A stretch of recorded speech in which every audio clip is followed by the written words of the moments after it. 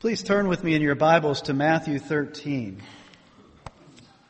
This morning I'll be reading verses 44 through 46. Please give your attention to God's Word. The kingdom of heaven is like treasure hidden in a field, which a man found and covered up. Then in his joy he goes and sells all that he has and buys that field. Again, the kingdom of heaven is like a merchant in search of fine pearls, who on finding one pearl of great value, went and sold all that he had and bought it.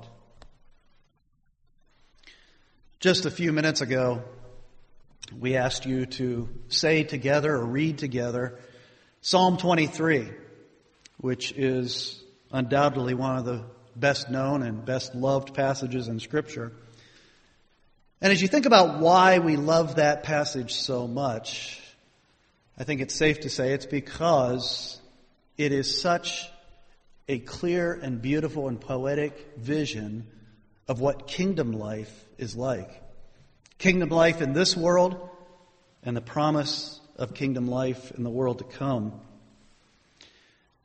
As I was reading that passage this week, I was reminded a number of years ago I came across something that David Powlison wrote. David Powlison is the director for Christian Counseling and Education Foundation, and he wrote what he called anti-Psalm 23. The anti-Psalm 23. This is how it goes. I'm on my own. No one looks out for me or protects me. I experience a continual sense of need. Nothing's quite right. I'm always restless. I'm easily frustrated and often disappointed. It's a jungle. I feel overwhelmed. It's a desert. I'm thirsty. My soul feels broken down, twisted, and stuck. I can't fix myself. I stumble down some dark paths. Still, I insist. I want to do what I want, when I want, how I want. But life's confusing. Why don't things ever really work out? I'm haunted by emptiness and futility, shadows of death. I fear the big hurt and final loss. Death is waiting for me at the end of every road, but I'd rather not think about that. I spend my life protecting myself. Bad things can happen. I find no lasting comfort. I'm alone, facing everything that could hurt me. Are my friends really friends? Other people use me for their own ends. I can't really trust anyone. No one has my back. No one is really for me except me. And I'm so much all about me, sometimes it's sickening. I belong to no one except myself. My cup is never quite full enough. I'm left empty. Disappointment follows me all the days of my life. Will I just be obliterated into nothingness? Will I be alone forever, homeless, free-falling into void? Sartre said, hell is other people. I have to add, hell is also myself. It's a living death, and then I die. He intends for us, as we hear that, to reflect on, there but for the grace of God go any of us. That's what life is outside of the kingdom, whether people realize it or not. But Psalm 23 is our hope. Psalm 23 is life in the kingdom. Psalm 23 is life with the Good Shepherd. Psalm 23 is life under the lordship of the risen Lord Jesus Christ. In the book of Hebrews, in chapter 11, there's a long list of great men and women of faith from the Old Testament. And there's one point in that chapter where it describes those men and women of faith in this way. It says, they are those who desire a better country, a heavenly one. What a great description of people of faith even today. We desire a better country, a heavenly one. We desire, we long for the life that Psalm 23 describes. Our eyes have been opened, and we see a reality that you can't see with your physical eyes. And our hearts have been changed, and we have a desire for things that we don't yet fully experience.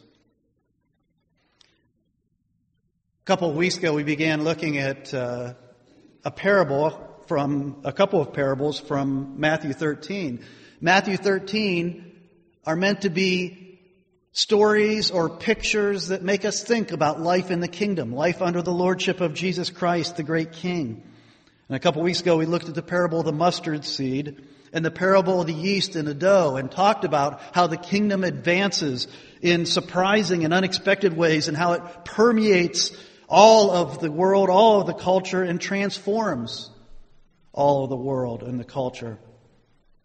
Well, today I want to look at a couple of the final parables here in Matthew 13, two very short ones that we just read. And the point of these two little stories is that the kingdom of God, that our eyes have been opened to and that our hearts have been given to us to desire, that the kingdom of God is so far more valuable than anything else in our lives, that obtaining it in all of its fullness should be the desire and the passion that drives us. Jesus said, "Seek first the kingdom." What does that look like? Well, that's what these two little stories point us to. The kingdom of God, Jesus says, is like treasure. It's like treasure. And so this morning I'd like you to ask yourselves, is it my treasure? Is it what drives my life? Is to see the kingdom, to obtain the kingdom in all its fullness? There are three things that, if the kingdom of Christ is like treasure, then there's three things that implies. First of all, we are all treasure seekers. All of us. Even people outside of the kingdom are treasure seekers. And that's what these stories illustrate. The first parable, Jesus says that the kingdom, or the person seeking the kingdom, is like a man digging in a field owned by somebody else. And as he's digging in that field, he's surprised to find a valuable treasure. He's digging and he brings up maybe a box or a jar. And in that box or jar, there's coins, there's gold, there's silver, there's some great treasure. And he's overjoyed to find this treasure. Back then, they didn't have banks. They didn't even have safes. If you had something really valuable you wanted to put away and keep from being stolen, or if you wanted to keep it from being raided, when the enemy armies would come through a territory, they would just go through houses, raiding houses and taking anything of value. If you wanted to keep something secure, one of the best ways to do that would be to go out and bury it someplace where only you knew where it was. Well, the problem is, if that's your main way of saving things, if that's your main way of keeping things secure, sometimes what would happen is that the person would die and they didn't have any heirs and nobody else knew it was there. That person had buried it there. So it wasn't uncommon to be out digging around and find some buried treasure. Matter of fact, back in those days, a lot of folk tales, a lot of popular stories were about people digging and finding buried treasure, because it wasn't that uncommon of a thing. Even today, we still have stories about pirates' treasure as this story about this enticing idea that somehow you could suddenly come upon, unexpectedly come upon something of great value. In the second parable that Jesus told, he talks about a merchant. And literally the word there in the original Greek isn't a retailer, not somebody out there like in the marketplace selling something in the marketplace, but a wholesaler is what the word meant. Is somebody who's the middleman, somebody who's out there finding something of great value and then taking it to the retailer so that they can sell it. And what this wholesaler is looking for, it says, is a fine pearls. As a matter of fact, he's looking for the best of the best pearl that he can find. And if you are a wholesaler looking for pearls in the first century, you're going to have to go a long ways. The only pearls in that day came from either the Persian Gulf or from off the coast of India and the Indian Ocean. And so they would have to travel far. It was a dangerous occupation. They had to face all kinds of hardship. But this pearl merchant was bound to find the best pearl. And so what Jesus is illustrating here is that this is what people are like. It's people whose eyes are opened, whose hearts are changed. This is what it's like. You are all searching for something. Some people, like in the first story, are searching for the wrong thing and suddenly find something of great value. The man digging in the field wasn't looking for something of great treasure. We don't know what he was digging for. If he didn't own the field, there's a good likelihood that he was either a renter or maybe a day laborer who had been sent in the field to plow the field, to prepare it for planting or something. But he didn't own the field, so we don't know what he was digging for, but he wasn't looking for great treasure, but all of a sudden there it was. And so Jesus, by that man, is illustrating the kind of person who is searching, but not looking for the treasure of the kingdom, but suddenly finds it. And I think, if you want to think of a person in Scripture like that, think of the Apostle Paul. Paul was on the road to Damascus, trying to destroy the church, trying to imprison Christians, and he found the risen Lord Jesus Christ. Suddenly found the kingdom. Suddenly found the greatest value. You think also the Samaritan woman. When she went to the well, all she was looking for was a jug of water. But there she met Jesus Christ and found her Lord and her Messiah. But Jesus is saying with the second story that some people are looking for the kingdom. They are looking for Christ even if they don't know Him by name. And it's a long, diligent, dangerous search sometimes. Think about the Ethiopian eunuch. I'm always fascinated by the Ethiopian eunuch in Acts chapter 8. It says that when he met Philip, he was coming from Jerusalem. He had been there to worship.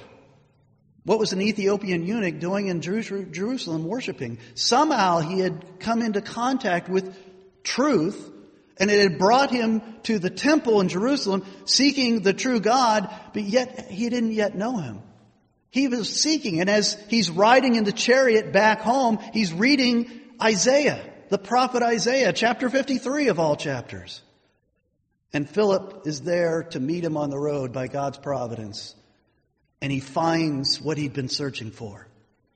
I don't know how long the Ethiopian eunuch had been searching, but obviously he'd been searching for a while for the truth, and he'd been searching in the right place. And finally he finds Him. And that's the way it is. We're all searching. And the important point that Jesus is trying to get across is that once your eyes are open, once you see the great value of Christ the King and of His kingdom, it is going to be your greatest desire to have it, to possess it, to obtain it, the kingdom of God. We are born into this world as pleasure seekers, or as treasure hunters. And that drive, that desire to have pleasure is something that everyone has. Only those whose eyes are opened have their desires directed to the true treasure, though. But everyone seeks treasure. Everyone seeks pleasure. John Piper, in his book Desiring God, quotes Pascal. This is what Pascal says. All men seek happiness. The cause of some going to war and of others avoiding it is the same desire in both, attended with different views. This is the motive of every action of every man, even of those who hang themselves. Everyone is seeking pleasure. Some people go to war because they want the pleasure that they believe war will bring them. Other people avoid war because they want to live in pleasure and avoid the pain of war. And he says even those who commit suicide are doing so because they are so hopeless and so despairing of finding pleasure in this life that they're going to end this life in the hope that even nothingness would be a pleasure compared to what they're going through.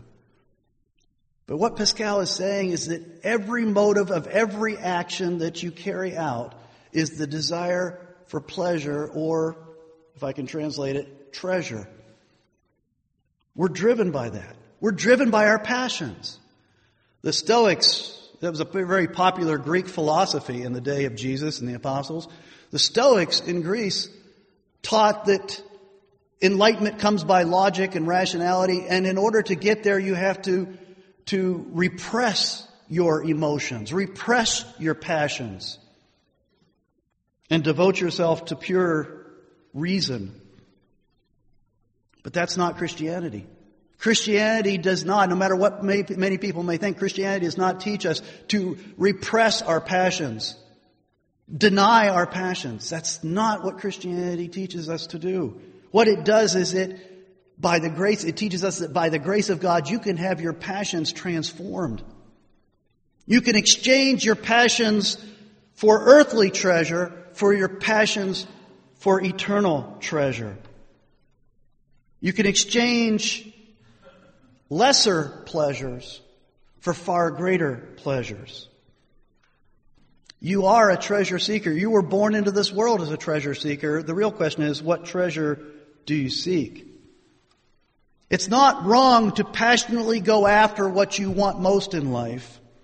The question is, what is it that you want most in life? If the kingdom of God is your treasure, it is the Lord Himself who becomes the source of your joy and pleasure in life. And if the Lord gives you that new heart so that you desire Him and His kingdom, then not only are you allowed, but it becomes your great passion in life to pursue Him and His kingdom as your great treasure. Psalm 16 verse 11 says, "You have made me to know the path of life. You will fill me with joy in your presence, with eternal pleasures at your right hand." That's the heart of a born-again believer. Psalm 37 verse 4 says, "Delight yourself in the Lord, and He will give you the desires of your heart." You see, He gives you new desires, and then He rejoices to fulfill them. But there's a catch in these two brief little stories. That as you seek after heavenly treasure, you must be willing to give up earthly treasure. You can't seek both worldly and kingdom treasures. That's the point of these stories. In the first parable, when the man discovered the treasure buried in the field, he goes and sells everything he has in order to buy that field.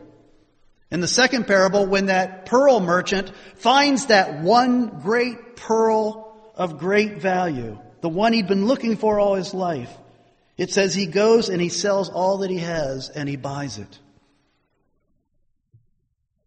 The man who was digging in the field didn't belong to him.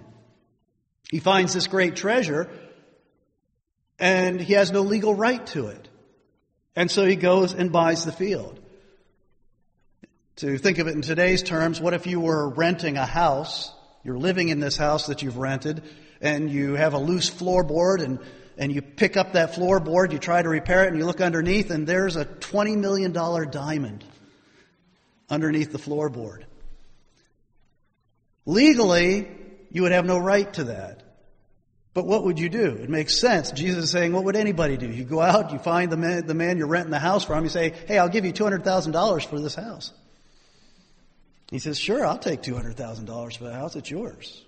Now you go home and get your $20 million diamond and you're far better off. It's the same idea. He goes and sells everything he has in order to buy the field. And so from a world's point of view, he gave up everything. What a fool. He gave up everything he had just to buy a field. But in that field, he has the great treasure that's far beyond anything he could have imagined. The pearl merchant wouldn't have hesitated to sell his entire inventory in order to obtain the one pearl that's worth far more than his entire inventory put together. You see, this is what Jesus is getting at when he says to his disciples, any of you who does not give up everything he has cannot be my disciple. He's not calling you to a life of utter, stark nothingness. Giving up everything that you treasure, everything you value, just for the value of going without. That's not what he's calling you to. Jesus says in the same message, he gives it to us in so many different ways. He says you must lose your life in order to come to him. He says you must deny yourself. He says you must die to self. But this is what he's talking about. He's talking about an incredible exchange. He's saying, I'm here to give you something of infinite value. Something that makes everything you possess pale in comparison. But the one thing I ask of you is you need to stop living for these earthly treasures. You need to stop finding your security in these earthly things. You need to come to me. You need to make me the center of your life. You need to come under my lordship. And when you do, I'll give you the kingdom. Sometimes that literally means giving up things in this world. Sometimes, and more often, it means just stop treasuring the things in this world. It kind of reminds me of, at the end of the Civil War, the kind of mass hysteria that was going on in the South. At the beginning of the war, in the South, they really had every intention of setting up a separate country from the North. And so in order to have a separate country, they had to have their own currency. And so they had Confederate dollars, or graybacks they called them, and they issued this currency, but it didn't have any literal monetary, it didn't have any gold or silver backing it up. It was just a promissory note, really. It was saying that when the South wins the war, this currency will be of great value to you. Well, as it became obvious toward the end of the war that the South was going to lose the war, anybody who had any foresight at all started to go out and start spending their Confederate dollars or exchanging them for Northern dollars. Because they knew that once the war was ended and the Confederacy was lost, those graybacks would be absolutely worthless. And they were. Well, at least not they were then. Now they're worth a lot of money. But back then, after the war, they were totally worthless. And so often, isn't that what it's like for us who have had our eyes opened and our hearts changed and we're part of the kingdom of God? We understand that what the world values and what is valuable here on earth is going to be worthless when all is consumed by the final flames of God's judgment. And so isn't that really what discipleship is about? Is exchanging this worthless currency for that which is of eternal value. Of using earthly resources to invest in an eternal kingdom. There was a man who came to Jesus one day and he wanted to know what was missing in his life. He was a good Jewish man. He was wealthy and prosperous in this world and was a good religious guy. And he said, I'm still lacking something. What do I lack, Jesus? And so Jesus asked him, well, how are you doing with those 10 commandments? He said, I'm keeping them. I've kept them all. But Jesus knew his heart. And he went right to the issue of where his sin was. And he said to him, go and sell all that you possess. He didn't require that of all of his disciples when they came to him and became part of his kingdom.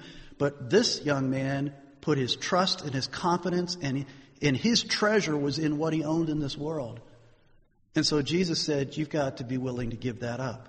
You've got to stop trusting in that. You've got to stop finding your security in that. You've got to stop finding your identity in that. And you need to come to me. And the man went away sadly, it says, because he had great wealth. Because his treasure was in this life. He was invested here in this world. As Jesus would later say, you can't love both God and money.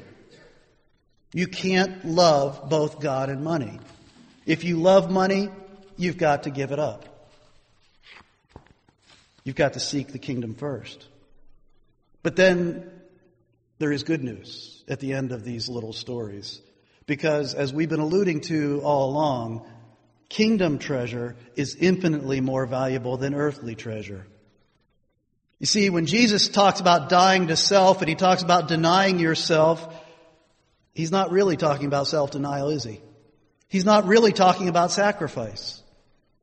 Because in the story, it says that the first man, the man who finds the treasure in the field, it says in his joy, he goes and sells all that he has.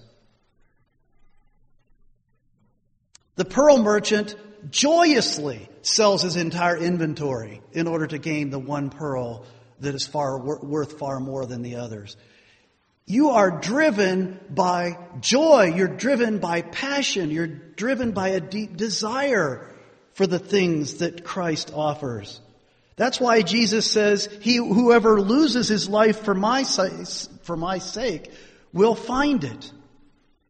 You give up what is ultimately worthless for that which is infinitely valuable.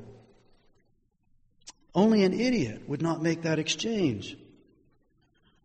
Now, he's not saying that we buy the kingdom of God. He's not saying that we do anything. It's not talking about salvation by works. It's saying that once your eyes are opened by grace, you will joyfully throw aside anything that will keep you from pursuing the greater treasure of the kingdom.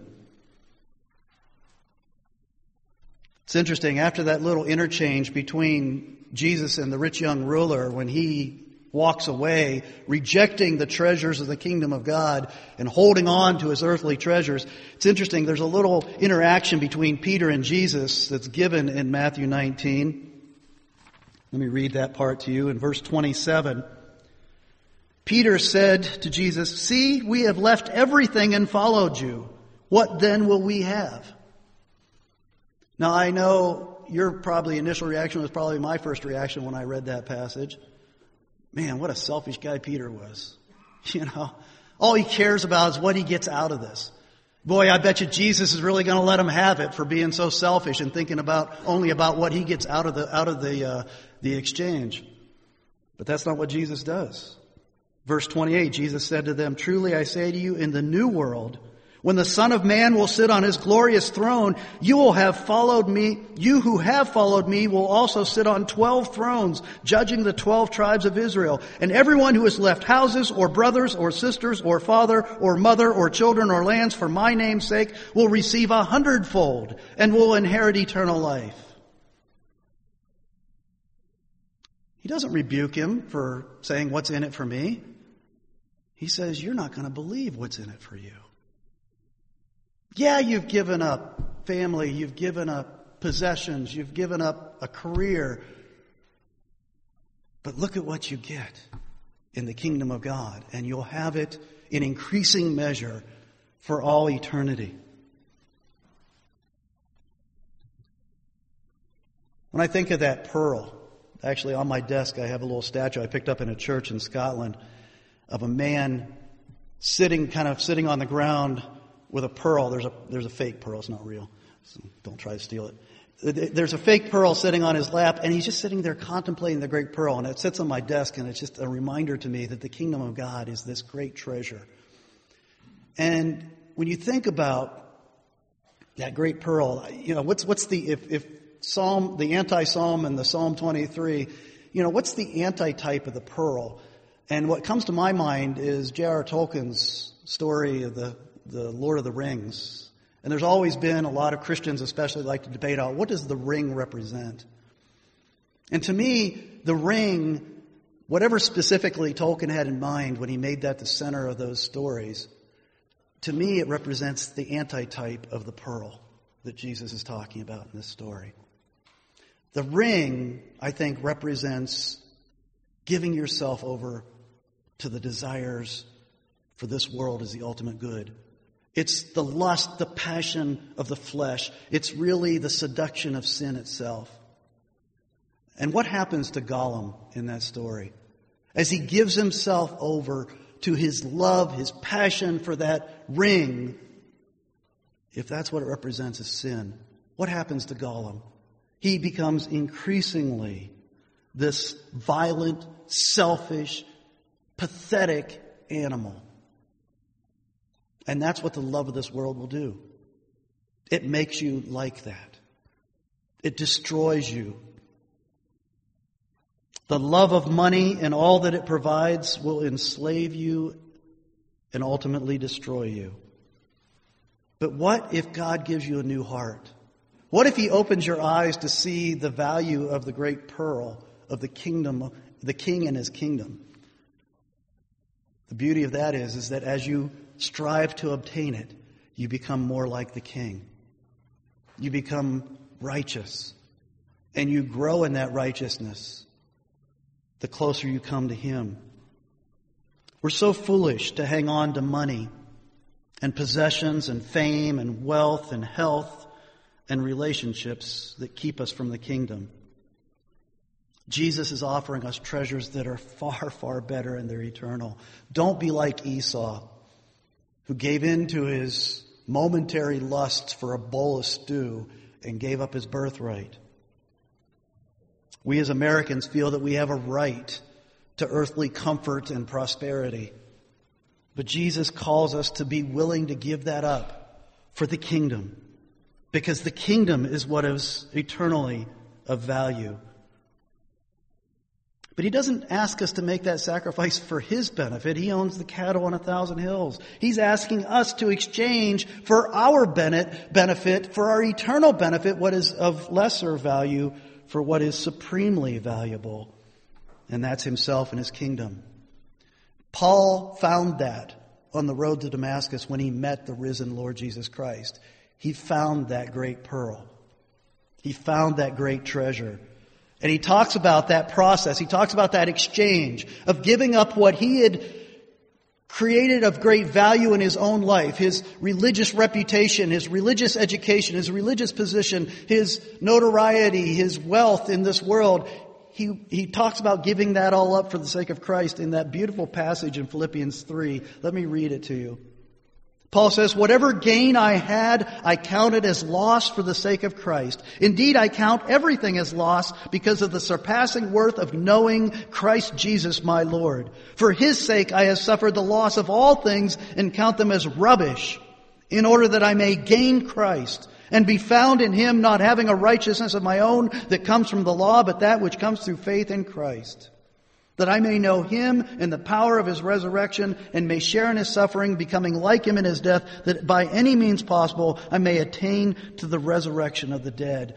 See, Paul was driven by passion, deep, deep desire given to him by grace by his Lord to obtain the kingdom and to be close to the King. And that's what the Christian life is like. Jim Elliot, who died violently on the mission field in Ecuador, is known for this great quote, and it fits really well here. Jim Elliot said, "He is no fool who gives what he cannot keep in order to gain what he cannot lose." What's your treasure? Is your treasure on earth or is it in heaven? Does it show in your life? The next few weeks we're going to be talking about our time, our money, our talents, whatever resources the Lord has given us in this earthly life. And we're going to be looking at scripture passages like this one that ask us to evaluate, what are we doing with those things? How are we using them? More importantly this morning, how do we view them? Because you're never going to give them up until you first see them the way the Lord sees them. And that's what these two stories are given to us to illustrate. Jesus says, "Where your treasure is, there your heart will be also." As Connell mentioned, we were on a officers' retreat the last couple of days, Friday night and Saturday. And on Friday night, when we got together on Friday night, I was wearing my jacket, my fall jacket, and it's a Penn State jacket. My daughter got it for me before we moved here. And somebody commented on the fact, "I like your jacket." Pointed out that I was wearing a Penn State jacket. Now, that's not unusual. Everybody around here lives in Penn State stuff all the time. I suppose the reason they pointed it out is because I'm a relative newcomer. I've only been here 8 months, and already I have a Penn State jacket. So that was why it was worth pointing out. Well, I got up the next morning and I reached in the closet to put on what I had brought to wear the next day, and I realized that it was a Penn State t-shirt, or a Penn State sweatshirt. And I actually hesitated to put it on because somebody had pointed out the night before that I was somewhat illegitimately wearing a Penn State jacket. So what if I go into the meetings on Saturday morning wearing a Penn State sweatshirt? And you know it 5 minutes after I walked into the main room. So I say, oh yeah, I can't believe you're wearing a Penn State sweatshirt.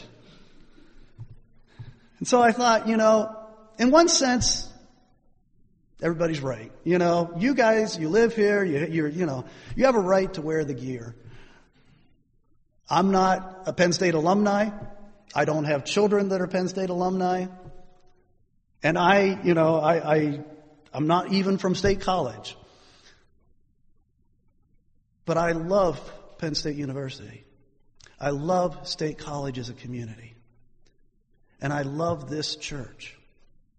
I have given my heart to this area. So, I'm going to buy the swag. I'm going to wear the logo. Because this is where my heart is. And that's the way we need to think about the kingdom of God. Our identity is in the kingdom. Our King is Jesus Christ. He's risen and He's coming again. And our value, where we want to invest our time, our talent, our money, is in the things that are going to advance that kingdom. If God has given you by His sovereign grace, if He's given you that heart, then I'm here to give you the good news, is that when you invest in that kingdom, you're the one who benefits. You gain the value for all eternity. Let's pray. Father, thank you for your word. Thank you for the promises. It's incredible to us that not only do we get salvation when we come to Christ, but we get the kingdom. We're so undeserving. And so it's with great joy that we sing your praises, for you are so good to us. In Christ's name we pray. Amen.